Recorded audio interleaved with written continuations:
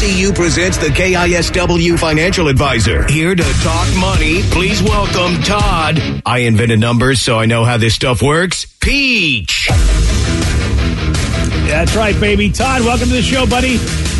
Morning, BJ. Morning, Todd. As you know, Todd has got 25 years of experience in the financial services industry. Rock star for BECU. And, of course, if you live, work, or attend school in Washington State, guess what? You get to be a member of BECU. It's a credit union. It does everything a bank does. But what is the big difference with BECU and other credit unions than regular banks, Todd? Well, we might need to amend the attend school because we're not attending a school right now. But oh, right. I'm kidding, BJ. School hard knocks, baby. Yeah, I mean, as long as you're you're virtually attending a school, does that work for me? Yeah, it does if you live here. Yeah, I mean, the bottom line is you own us, right? The members own the credit union, so everything we do is for the best interest of the membership, whether that's low fees, no fees, lower rates on mortgages or auto loans or anything. By definition, all the revenue we bring in goes back to the member one way or the other. And for the last 16 years, Todd has been the senior manager of business development. And Todd has also been a guy that will answer any questions you have.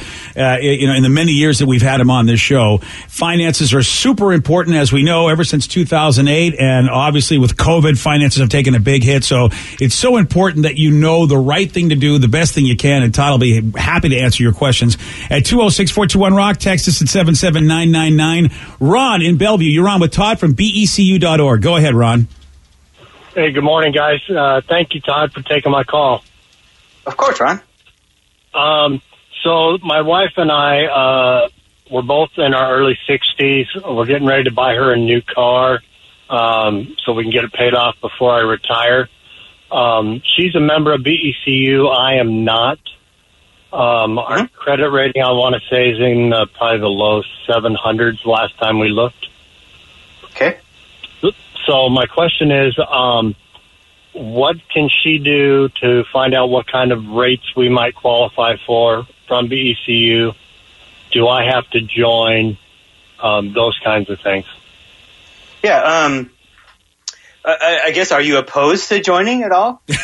No, not at all. That Todd guy, I have to tell you, if he wasn't there, I probably would. It's not a gang. Todd's not going to beat you into it or anything. It doesn't cost anything. So, Ron, it's going to be based. Member.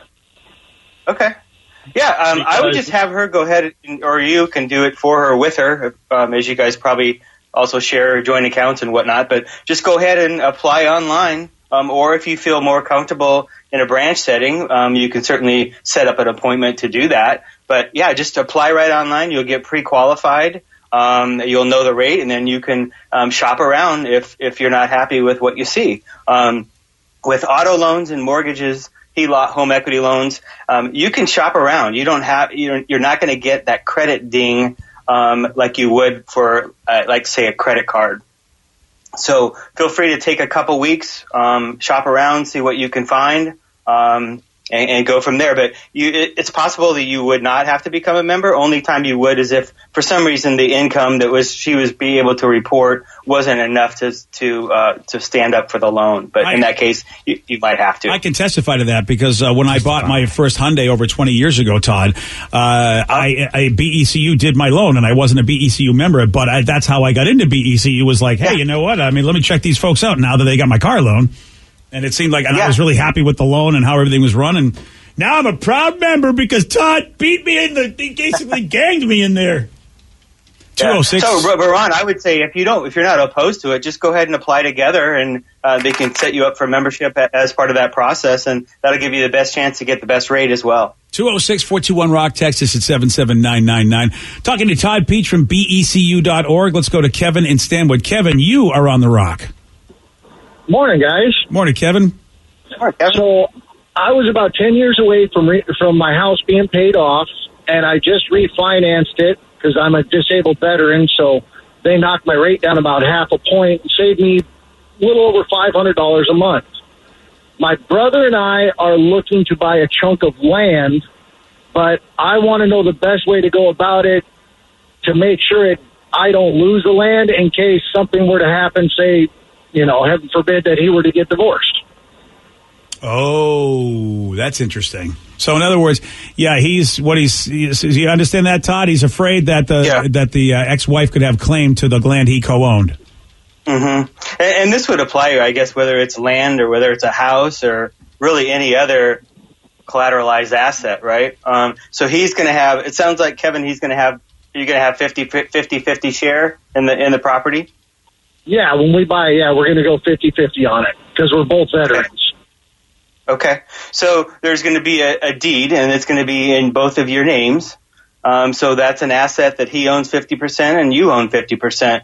If there was something on his side that, he went through a divorce or whatever, then his estate or whoever is going to get that other 50%. So that could cause a problem.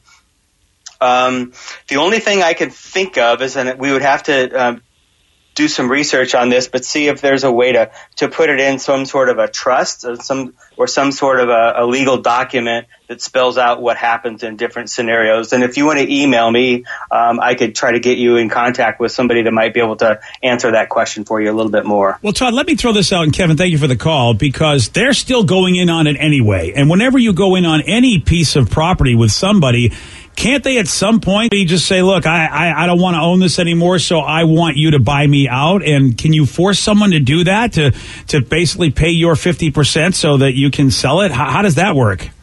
No, you can't force them, and that's why you see in a lot of times in divorces and whatnot, they end up selling the property and moving on.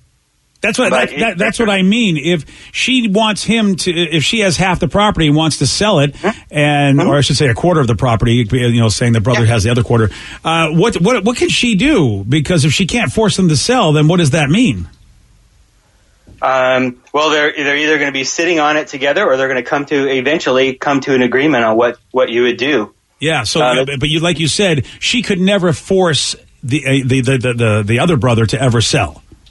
No. Yeah, no, so that's something to think of. By the way, it's like, do you want to just kind of move on, or do you want to make someone miserable? I guess it depends on how bad the divorce goes. And that also goes for anybody going into some sort of 50-50 agreement with anybody when you buy anything. It's like you're stuck with it no matter what they want to or don't want to do. We have a text question for Todd. It says, Todd, I always appreciate your insight in talking to BJ and Miggs. I was wondering, if a coworker walked into work with a new hairstyle, would you tell them that they looked better before or they look better now? That's a good question. That's a very, very good question. I've had that happen, actually. Wait, did you tell a coworker that they looked better before the haircut? I just, to each his own, right? Wow. Well, this comes... who am I to judge one way or the other? He's actually avoiding this question more than Chris Evans avoided the question about the pictures that were shown. Because this all says Sarah came in today with newly dyed hair. It's blonder and a haircut as well. And Danny told her that he liked her hair, how it looked before, better. Oh, I don't know if I would have done that, but... Yeah, because, Todd, you have at least one daughter, I think, right? I have two, yeah. Oh, yes. You should know better than that if you have two daughters and a wife, right? Yeah. No, Danny has one, right? I guess I wouldn't have done that. You're right. No. But, I guess the way I look at it is that if they're changing, they're changing because that's what they believe in, that's what they support, and that's what they want, right? And so I'm all for that. And it doesn't affect their credit score, so who cares, right? That's right. That's the important thing. Todd goes, did this do anything at all for your FICO? Because if it does, then we're good. Okay, we have a serious question from a texter. Todd, I've been with BECU for about 10 years. I would love some advice on my auto loan. I got into a bad rate of 14.5% over 6 years. Whoa. It's been over 2 years, and I'm wondering if refinancing would be a good option. My credit's okay, a bit under 700. Thanks for your help over the years with these clowns. Wait, I shouldn't have read that last part. I guess I'd have to know how much more time do we have to pay on the loan? I guess it's a text, so we don't know. But that's an interesting thing, Todd, because 6 years. Because the last guy pointed out he had 10 years left on his home loan, and I want you to, I would like you to speak about that before, because is it a smart idea to refinance to save a monthly situation if you don't have to, like to make your payment smaller if you don't have to, as opposed to going back into a 30-year mortgage when you had just 10 years left? That's what I was thinking when that first caller said it, and you did mention how duration, like how much time do we have left, does actually play a big part in whether you should or shouldn't refinance. Yeah, absolutely. So, like on the car, if we're talking 6 months to a year, let's just double down. Let's get that thing paid off, right? So ride it out. Just ride it out at the current rate. Yeah, exactly. We should not be 6 years into a loan and still have 6 years left. That doesn't work, right? In this, I can't see that happening. But so if you don't have a lot of time left, then let's just pay it off. But if you do have 2, 3, 4 years left on a loan, it does make sense to make sure. Let's go ahead and take a look at what interest rate you could get, what those terms would be, what your payment would be, and see if there's some money that could be saved over that period of time. But I'm all about getting it paid off. So I'm always gonna lean to let's just forge forward and pay it off. Now, again, if you're talking about a mortgage or something, yes, it can make sense. I'll see. Hello. Well, that guy just engaged. I don't know what the heck just happened. Yeah. That was weird. Whoa. I didn't touch a thing. You saw that. Whoa. Yeah, that was weird. Wow, Todd. On a mortgage, BJ, even if you did refinance, you can make the term anything you want. So you could go to a 30-year mortgage and pay it off and make the payments thus that it'd be paid off in 10 years, 15 years, 20 years, you name it. Yeah, but Todd, in order for that to happen, obviously you're going to make a higher payment if you want to pay it off in a short amount of time, I would imagine. And so what would you say is the amount of time left on a mortgage that you'd say, no matter what the rate is, it's not worth refinancing because you're so close to paying it off? Is 10 years that amount of time, or is 10 years still a good amount of time left on a mortgage that you could refinance? It could, yeah. And it depends, BJ. So let me just throw an example out there.